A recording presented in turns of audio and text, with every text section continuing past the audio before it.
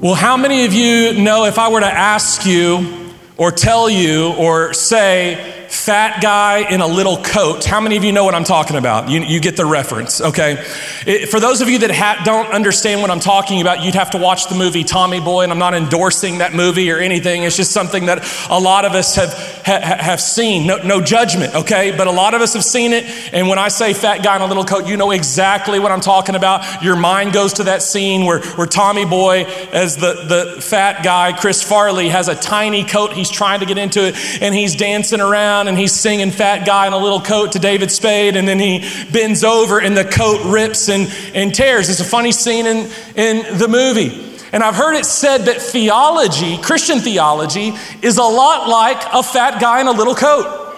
And you might be thinking, what are you talking about? How is Christian theology like a fat guy in a little coat? Well, theology is just a big word that means what we believe about God. And what we believe about God throughout church history, theology, has been simplified into creeds. We, Christians, throughout church history, have simplified the most important and basic Christian theology into creeds.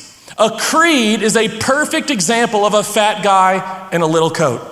It gives us something that can wrap our minds around God, while not completely wrapping our minds around God, because that would be impossible, but it gives us the ability to kind of wrap our minds around who God is and what he's like. It gives us handles, okay, pun intended. It gives us handles by which we can know and understand who God is. And so creeds have done that all throughout church history. One example is the Apostles' Creed.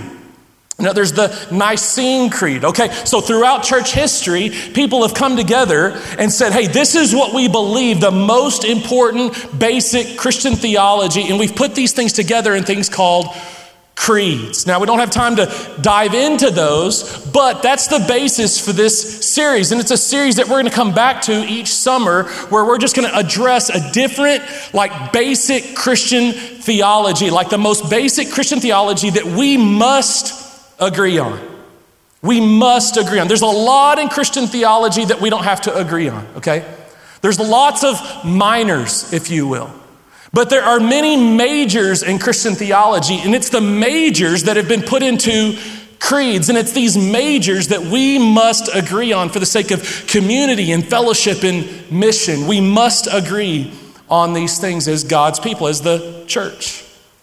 And so in this series, we're going to talk about one of those major points of Christian theology, and we're going to do that each summer. We're going to come back to a different point of Christian theology that we would say we have to agree on, these most basic and simplest forms of Christian theology. And so we've called this series Creed. And these things that we'll talk about will become creeds for us. And so in this series, here's what we're going to be talking about this whole series over the next few weeks. It's this, is that the Bible is God's word. Now, you can follow along with the message today in our app. Okay, if you download our app, search for the City Church Lubbock in your app store, download the app, click message notes, and you can follow along with us, okay? So there's fill in the blanks now with our message notes to help you kind of stay with us and track with us and help you remember these things better. And you can email yourself the notes at the end. So if you want to follow along with us, fill in the blanks, and keep those notes to take with you. They're there. Now, we're going to be in a lot of places today to talk about this. There's a lot of quotes, a lot of verses, lots of points as we dive into the Bible being God's word. So I would encourage you to do that. Download our app, click message notes, and follow along with us as we go. But we're going to be talking about throughout this series why we believe this, why we believe the Bible is God's word. And so we're going to look at the authority of the Bible. Next week, we're going to talk about the history of the Bible. Where did the Bible come from? How did it come into being? Does what we have now look like what they had then? And then in the final week, we're going to talk about the sufficiency of the Bible, that really all we need for growth in our spiritual lives is the Bible. The Bible is totally sufficient for our spiritual growth. And so we'll talk about that and how we know what the Bible is saying and how we can apply it to our lives. So this summer, Creed is going to focus on the Bible as God's word. And that's what we believe. And we must agree on that. To have community and fellowship and to move forward together, as a church, and to be on mission together, we must believe that the Bible is God's word. And so tonight we're going to be talking about the authority of the Bible. But before we get there, we have to establish something. And that's the existence of God. And so I'm going to do that real quick, okay? This is going to be kind of a summary of the existence of a God in the first place that would even speak to us in the form of his word. So we now know the universe has a beginning. We know that. Like there was a point in time where bang, the universe came into existence. Now creationists, Christians would say that bang was Genesis 1 when God said, let there be light, and he began to speak and things began to come into existence. But science has told us, even now that there is a beginning to the universe. It hasn't always existed. There was a beginning. And for that to be true, it means there was an uncaused cause at some point. There was an uncaused cause to the universe. And so we believe that that uncaused cause must be more powerful, more moral, and more able than you or I, as the life that has come from that beginning, and the universe itself. To be the uncaused cause of the universe and life means that you would have to be more powerful and moral and able. You would have to be a greater cause than what the result of that cause was. And so we believe in an uncaused cause. And that cause to us, that uncaused cause, is a all-powerful creator, moral God. Now, people, scholars who say they agree with this, they believe that there is an uncaused cause, and that uncaused cause must be an all-powerful creator God. Some scholars would say, okay, yes, that's true. We realize that, we understand that. That has to be true because life always comes from life. Life never comes from non-life. That even if that's true, there's no way we could possibly know that kind of God, that eternal, all-powerful creator kind of God. There's no way we could possibly know that kind of God. And they would be right. They would be right unless that all-powerful God, who has the power to do anything and everything, revealed himself to you and me. And he has. And that's the great news about our God, is that God, this all-powerful creator, eternal God, has revealed himself to us. And that's the great news about God. It's this, is that God is personal. That's another one of the attributes of God. Not only is he eternal and righteous and holy, and those words we use to describe his morality, not only is he able, all-powerful, omniscient, all-knowing. Okay, he's all those things, but the Bible also teaches us that God is personal, that this is one of his attributes, and he has chosen for us to know him. And that's the great news about this God, is that he is personal and he wants you and me to know him. And so the question then becomes, well, how has he done that? How has he revealed himself to us? How has he chosen for us to get to know him? Because we don't get to decide that. If God exists, then he's the one who decides how we get to know him. And the Bible teaches us that, number one, supremely, we get to know God through Jesus. That's how we get to know who God is, what he's like, what he wants. We get to know Jesus. And we talked about that in a series we did on Jesus all this past semester called Fake Jesus.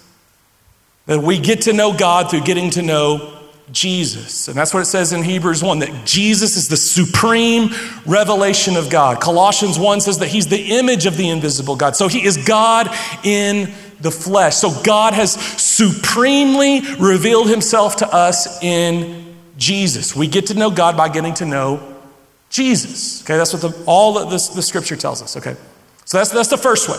We've talked about that. But in this series, we're talking about the second way that God has chosen for us to get to know him, and that is through his word. God has chosen for us to get to know him through his word. Throughout the scripture, we learn that God spoke directly to many people, like audibly.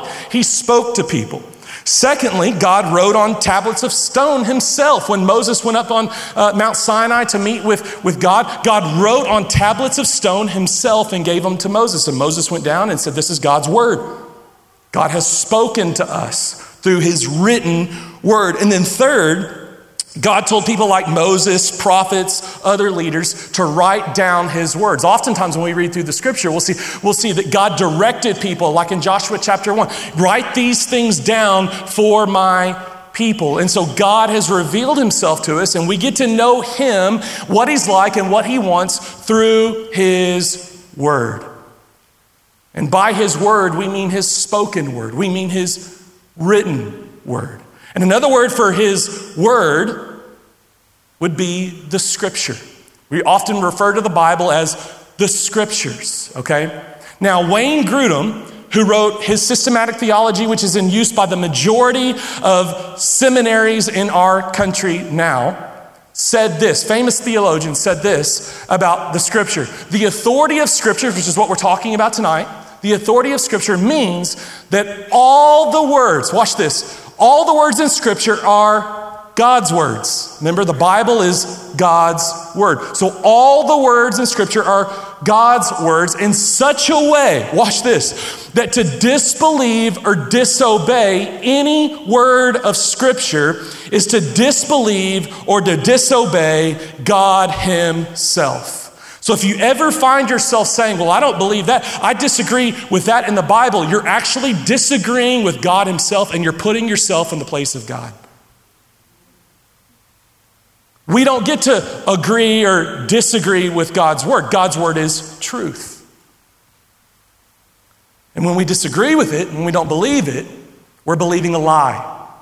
It's not that we have some other form of truth. It's not that we have a higher truth. It's not that we have a different way. No, the Bible will teach us when you disbelieve, when you disobey God's word, you've believed a lie. You've traded the truth of God for a lie.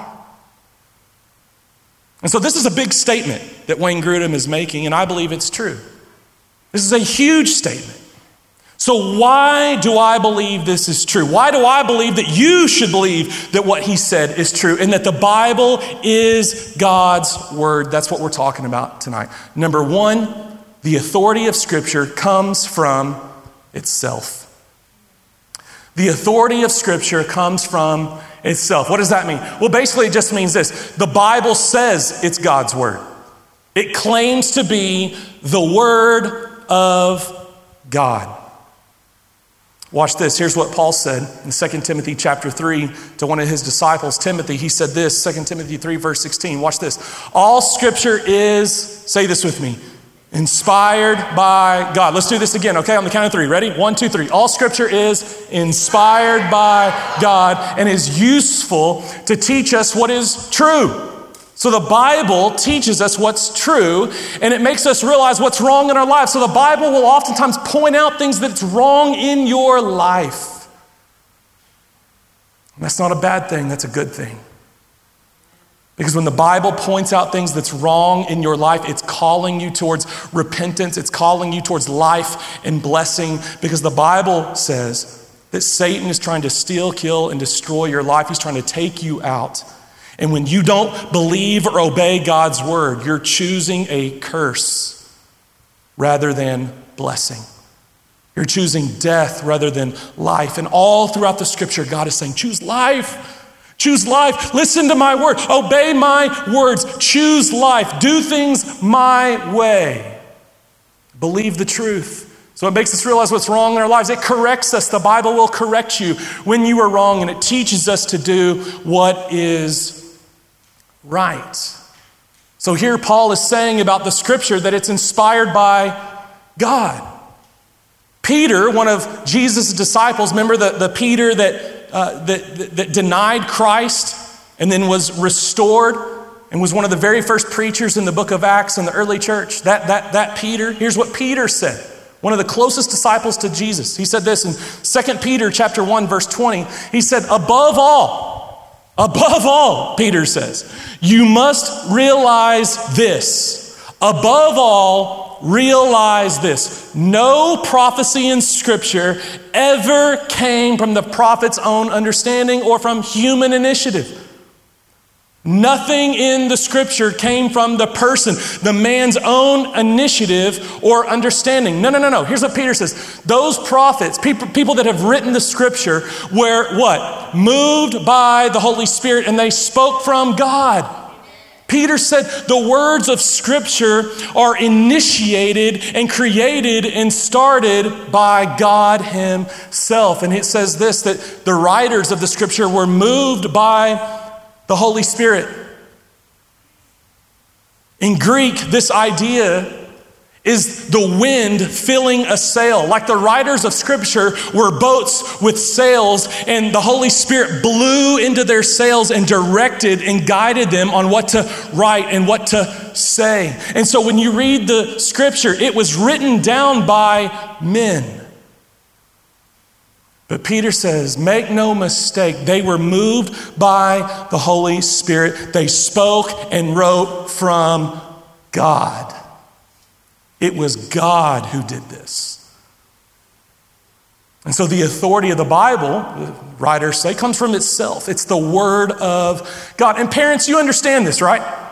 Because when you tell your kids to do something and they say why, you say this, because I said so. That's right. The authority and the power for what you're saying comes from yourself, because you have the power and the ability to follow through on what you're saying. You do this, this is what's going to happen. You don't do this, here's what's going to happen. Why? Because I said so. So then they do or don't do what you told them to do or not do. And then what you said would happen happens, because you have the authority and the power to make it happen. The authority derives from yourself. And his creator God, the authority from his word comes from itself. He is God, and he has the power and the authority to follow through on what he has said.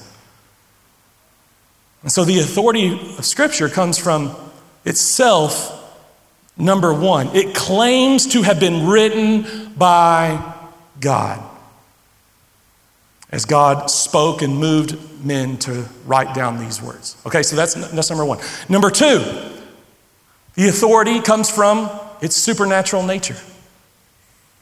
The authority of the Bible comes from its supernatural nature. If this book has been written and superintended by God, you would expect there to be some divine characteristics, some divine properties, some divine or supernatural aspects and characteristics to this book. And there are. And we're going to point out two of those tonight. The first one is this: there is a supernatural consistency. There's a supernatural consistency in the Scripture. Many theologians have come together and put this quote together about how the Bible was written to show its supernatural consistency. Watch this. The Bible was written over a period of roughly 2,000 years by 40 different authors from 3 continents who wrote in 3 different languages. Shepherds, kings, scholars, fishermen, prophets, a military general, a cupbearer, and a priest all penned portions of the Scripture. They had different immediate purposes for writing, whether that be recording history, giving spiritual and moral instruction, pronouncing judgment. They composed their works from palaces, prisons, the wilderness, and places of exile while writing history, law, prophet, poetry, prophecy, and proverbs. In the process, they laid bare their personal emotions, expressing anger, frustration, joy, and love. Yet, despite this marvelous array of topics and goals, the Bible displays a flawless internal consistency. It never contradicts itself or its common theme. God's redemption of mankind through Jesus Christ. Isn't that not amazing? To think about all the different places and time periods and languages and continents that these writers wrote from, yet there is one overarching story: God's redemption of mankind through Jesus. That is a supernatural consistency. Did you know in the Bible there are over 63,000 cross-references back and forth to other portions of Scripture? Here's what it looks like on an arc diagram. That's the Bible. This isn't possible with man. To have all of this cross-referencing, yet there be one unfolding story of God's redemption of mankind through Jesus Christ. Over 63,000 cross-references, the arc diagram pointing to God. God is the author of Scripture, and so there is a supernatural consistency to it. Secondly, there is a supernatural prophecy in it.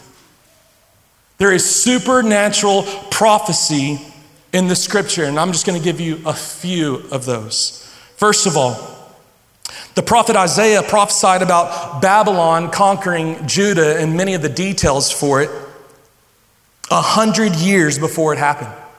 In 700 BC, Isaiah prophesied that Babylon would conquer Judah. He said this in Isaiah chapter 39, and Isaiah's prediction came true 100 years later. Isaiah also predicted that Babylon would be conquered by another nation in Isaiah 21. This prophecy was fulfilled in 539 BC. Then Isaiah had an even more amazing prediction. The prophet identified by name the king who would allow Judah to rebuild Jerusalem in Isaiah chapter 44, Cyrus, king of Persia, who did conquer Babylon and decreed that the Israelites could return to their homeland. Isaiah predicted all of this 150 years before it happened. About Jesus, there are at least 61 prophecies concerning the Messiah that were fulfilled by Jesus. Now, a skeptic could argue, well, Jesus knew those prophecies, then he could maneuver events in order to fulfill those prophecies. Yet many of the prophecies about the Messiah were outside of Jesus' control. The place of his birth, Micah chapter 5, verse 2. The time of his birth, Daniel chapter 9. The manner of his birth, Isaiah chapter 7. The manner of his death, Psalm 22 and Isaiah 53. The burial in a rich man's tomb in Isaiah 53. The chances of one man fulfilling just 8 of the specific prophecies in the Old Testament is 1 in 1,017. Yet he fulfilled over 61.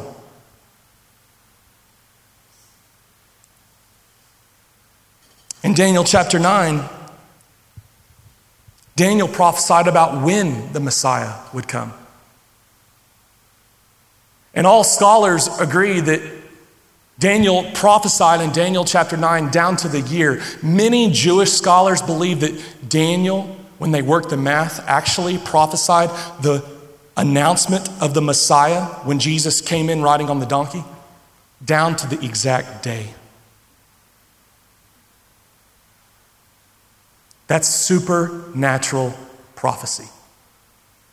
Man can't do that.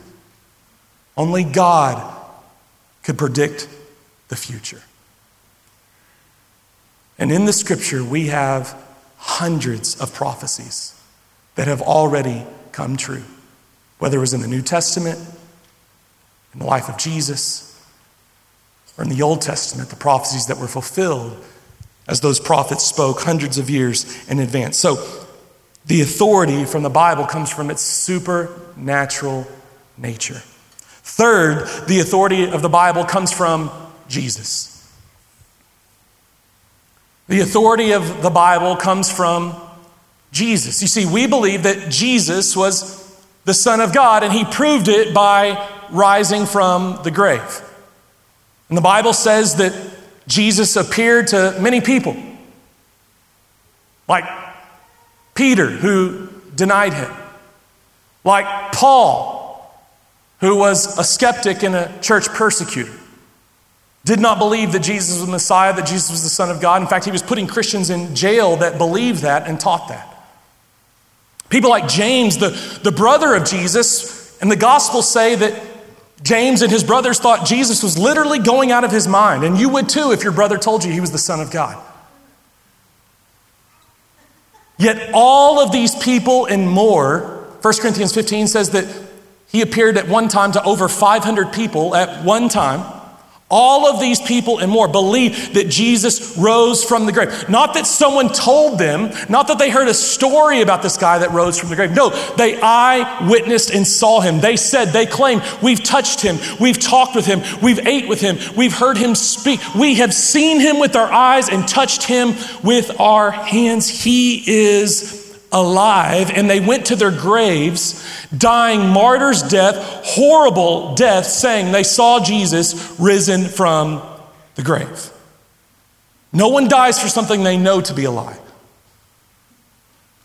Not that many people. Liars make bad martyrs. And there's a lot of people who went to their graves saying they saw Jesus risen from the dead. And so we believe Jesus rose from the grave, proving that he was the Son of God. And so since we believe that Jesus is God in the flesh and that Jesus speaks for God, and things that Jesus approved of, God approves of, and things that Jesus spoke against, God is against, because he is God, he left us no room to question.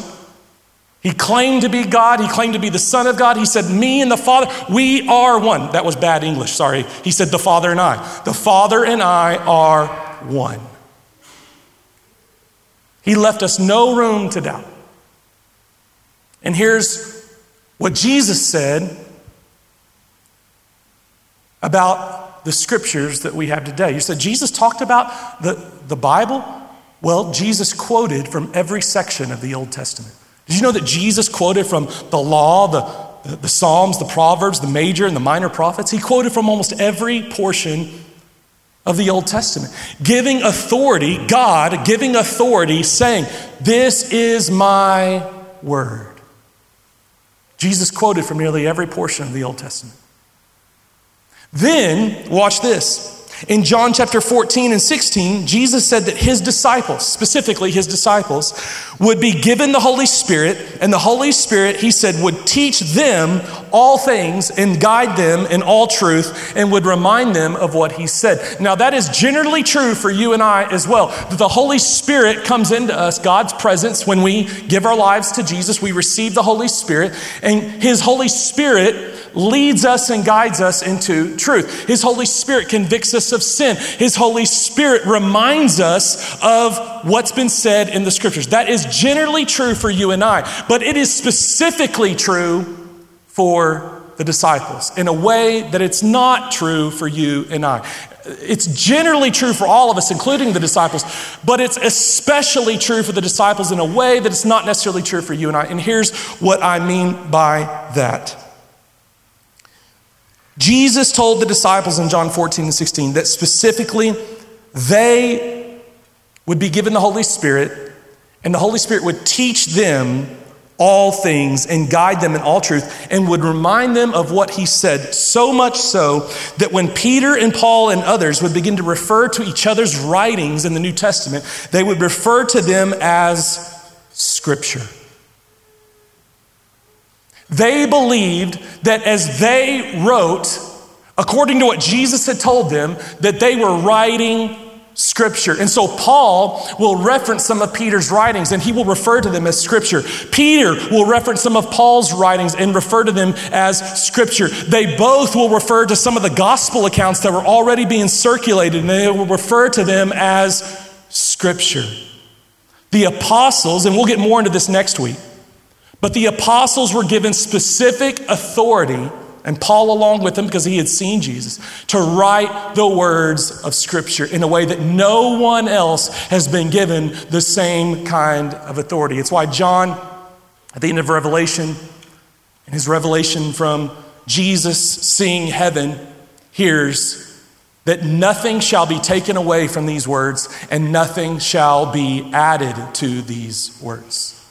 They were giving a unique authority by Jesus through the power of the Holy Spirit to write Scripture. And so we have Jesus, God in the flesh, affirming the authority of the Old Testament and giving the authority to his followers, his apostles, for the writing of the New Testament.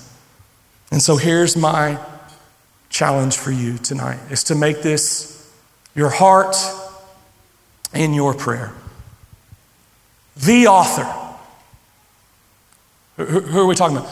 The author of the Scripture. All Scripture has been inspired by God. So the author, all caps author, not lowercase author. The author is my authority. He's my authority for faith, for my beliefs, for my life, for practice.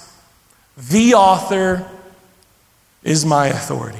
There is no higher authority than God, and there's no higher authority than his word. Because it is God's word.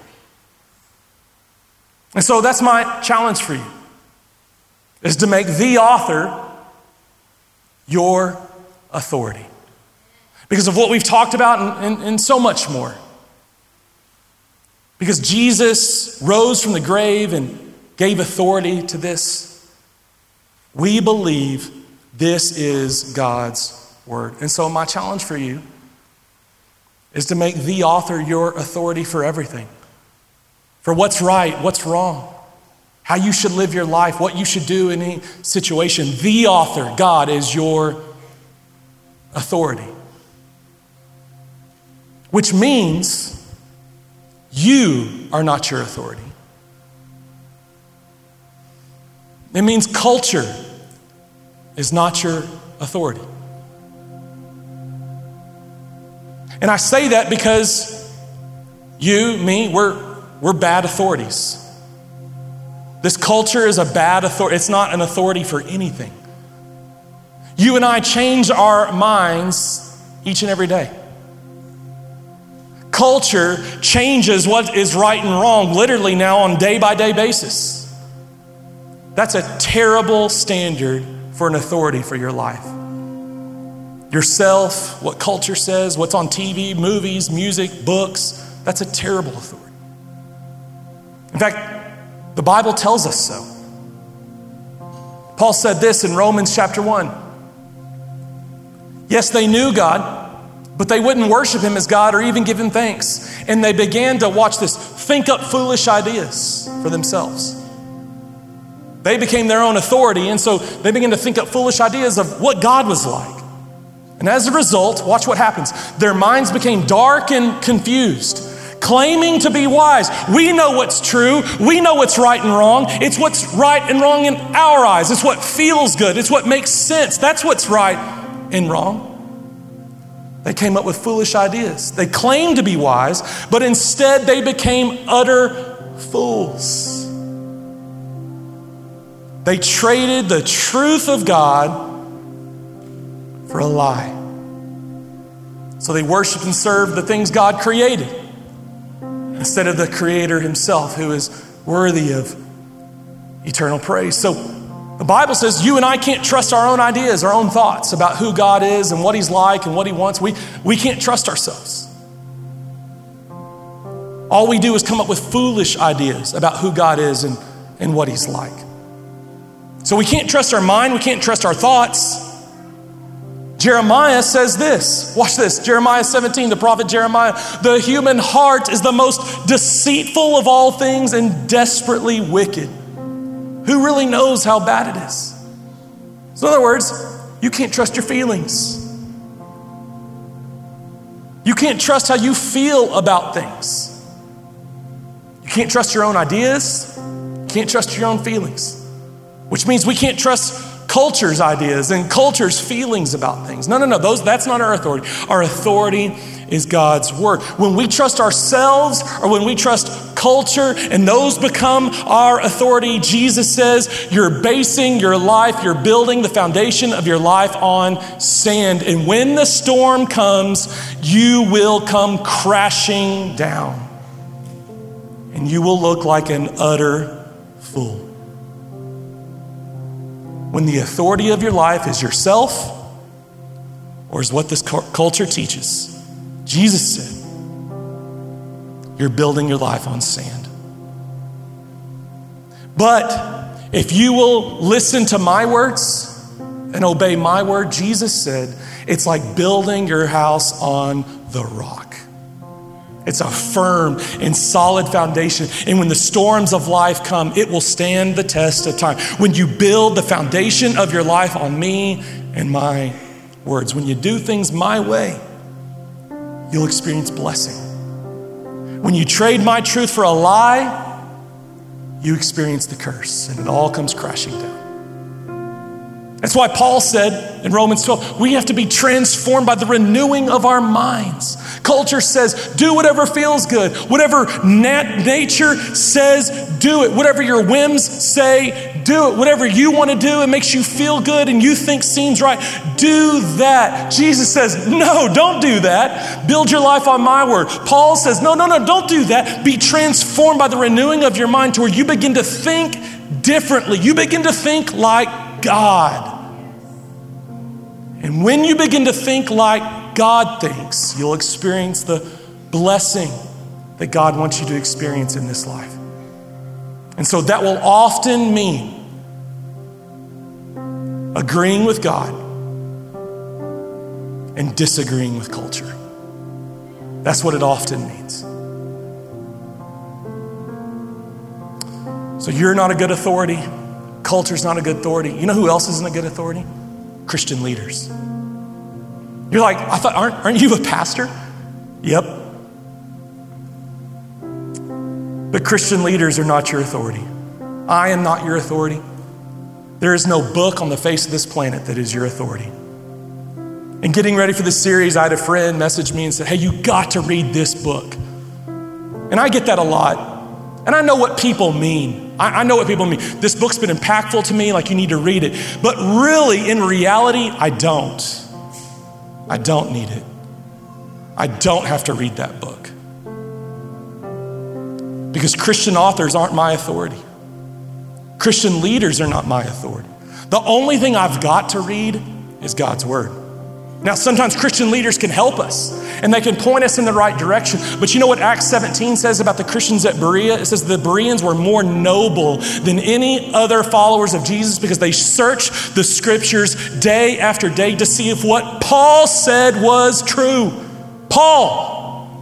If ever there was a Christian leader to trust and to follow and to believe as your authority, surely it would have been Paul. But even the Bereans were searching the scriptures to see if what Paul said was true. Listen, that should be me and you.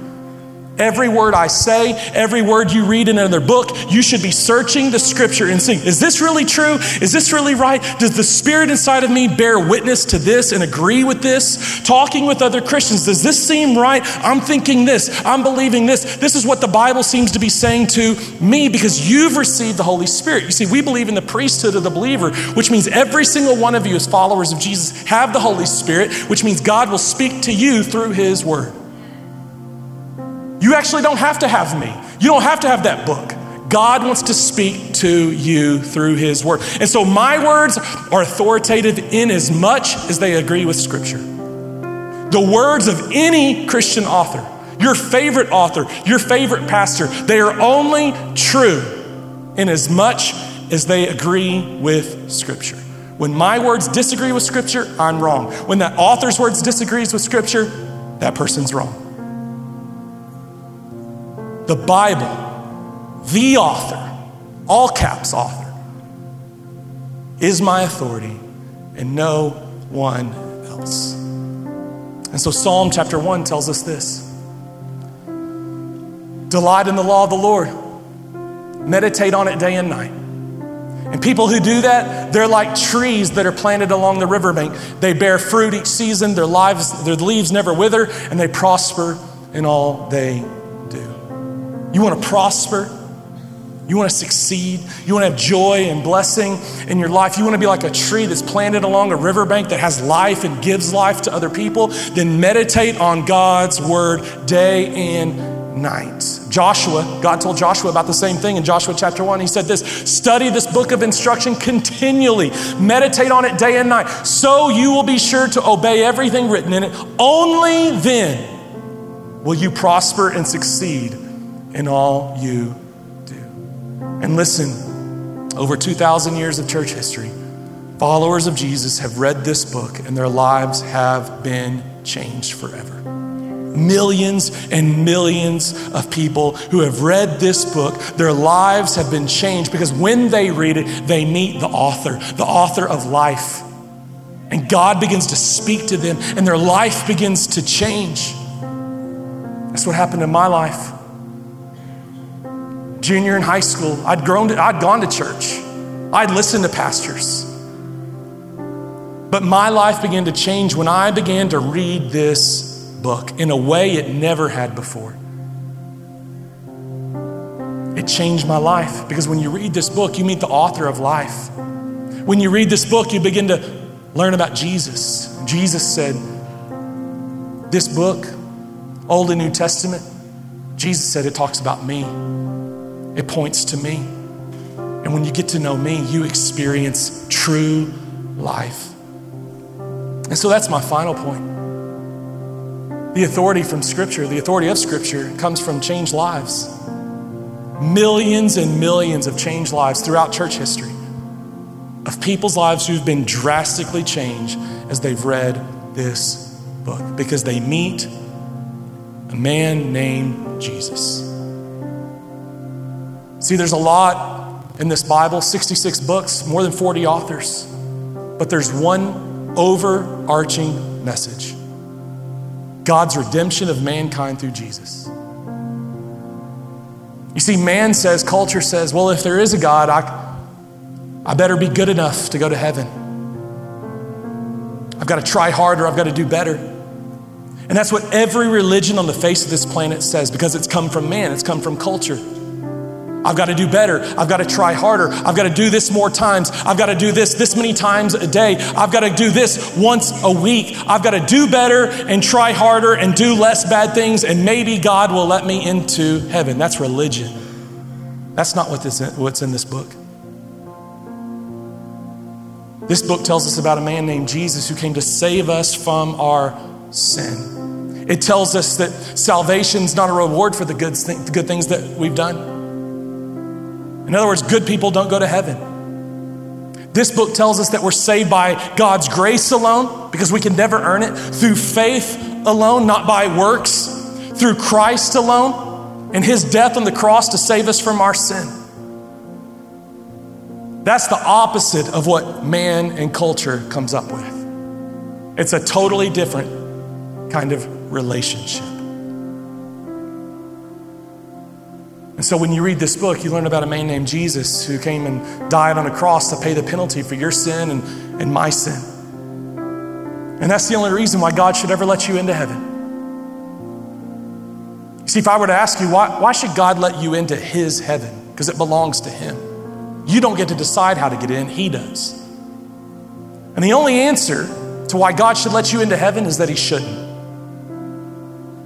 He shouldn't let you into heaven. He shouldn't let me into heaven, because we've sinned. We've fallen short of his standard to go to heaven. The only reason God lets us into heaven is because he sent his son Jesus to die on the cross to pay for our sin. And so 2 Corinthians 5 says this: he who knew no sin, Jesus, became sin, took on sin for you and me, so that those of us that are in Christ would become the righteousness of God. We would become right with God. And some of you, you've never made that decision. You've been trying to be good enough. Tonight, you need to know the Bible teaches that you can never be good enough. But there was one who was good enough, and his name is Jesus. And if you give your life to him, then he takes your sin and he gives you his righteous life. You need to give your life to him tonight and be saved from your sin. Let's stand. Our team's going to lead us in a time of worship. And as they do, in Judges chapter 21, at the end of this book, it said that Israel continued to do what was right in their own eyes. And so what happened next is they got a king who began to tell them what was right or wrong and began to direct the affairs of their life. You see, when you have no king, you do what's right in your eyes. But when you have a king, you do what's right in his eyes. In those days, Israel did whatever seemed right to them in their own eyes because they had no king. You and I, as followers of Jesus, we have a king. His name is Jesus. And so we don't do what's right in our own eyes. We do what's right in his eyes. And the creed of a Christian, of a follower of Jesus, is thus saith the Lord. Whatever he says is true. Whatever he says is right. Whatever he says I believe. Whatever he says I'm going to believe. Thus saith the Lord. Whatever he says. The Bible is God's word. And so when I have a king, I do what's right in his eyes. God, I pray that tonight, through the power of your Holy Spirit, the author of the scripture would become our authority. And so the scripture will become our authority for faith, life, and practice. And all that we do, God, I pray that our lives would line up with your word. And when it doesn't, you would correct us, and your spirit would break our hearts over that sin, and it would begin to change us and give us new desires, as you said you would do. New desires, God, and a fresh faith. God, would you do that now? Would your Holy Spirit come and wash out any of the sin and the lies that we believed, God, and it would begin to replace it with truth from your word. Jesus, we love you. We thank you for your word. May it be a lamp to our feet and a light into our path.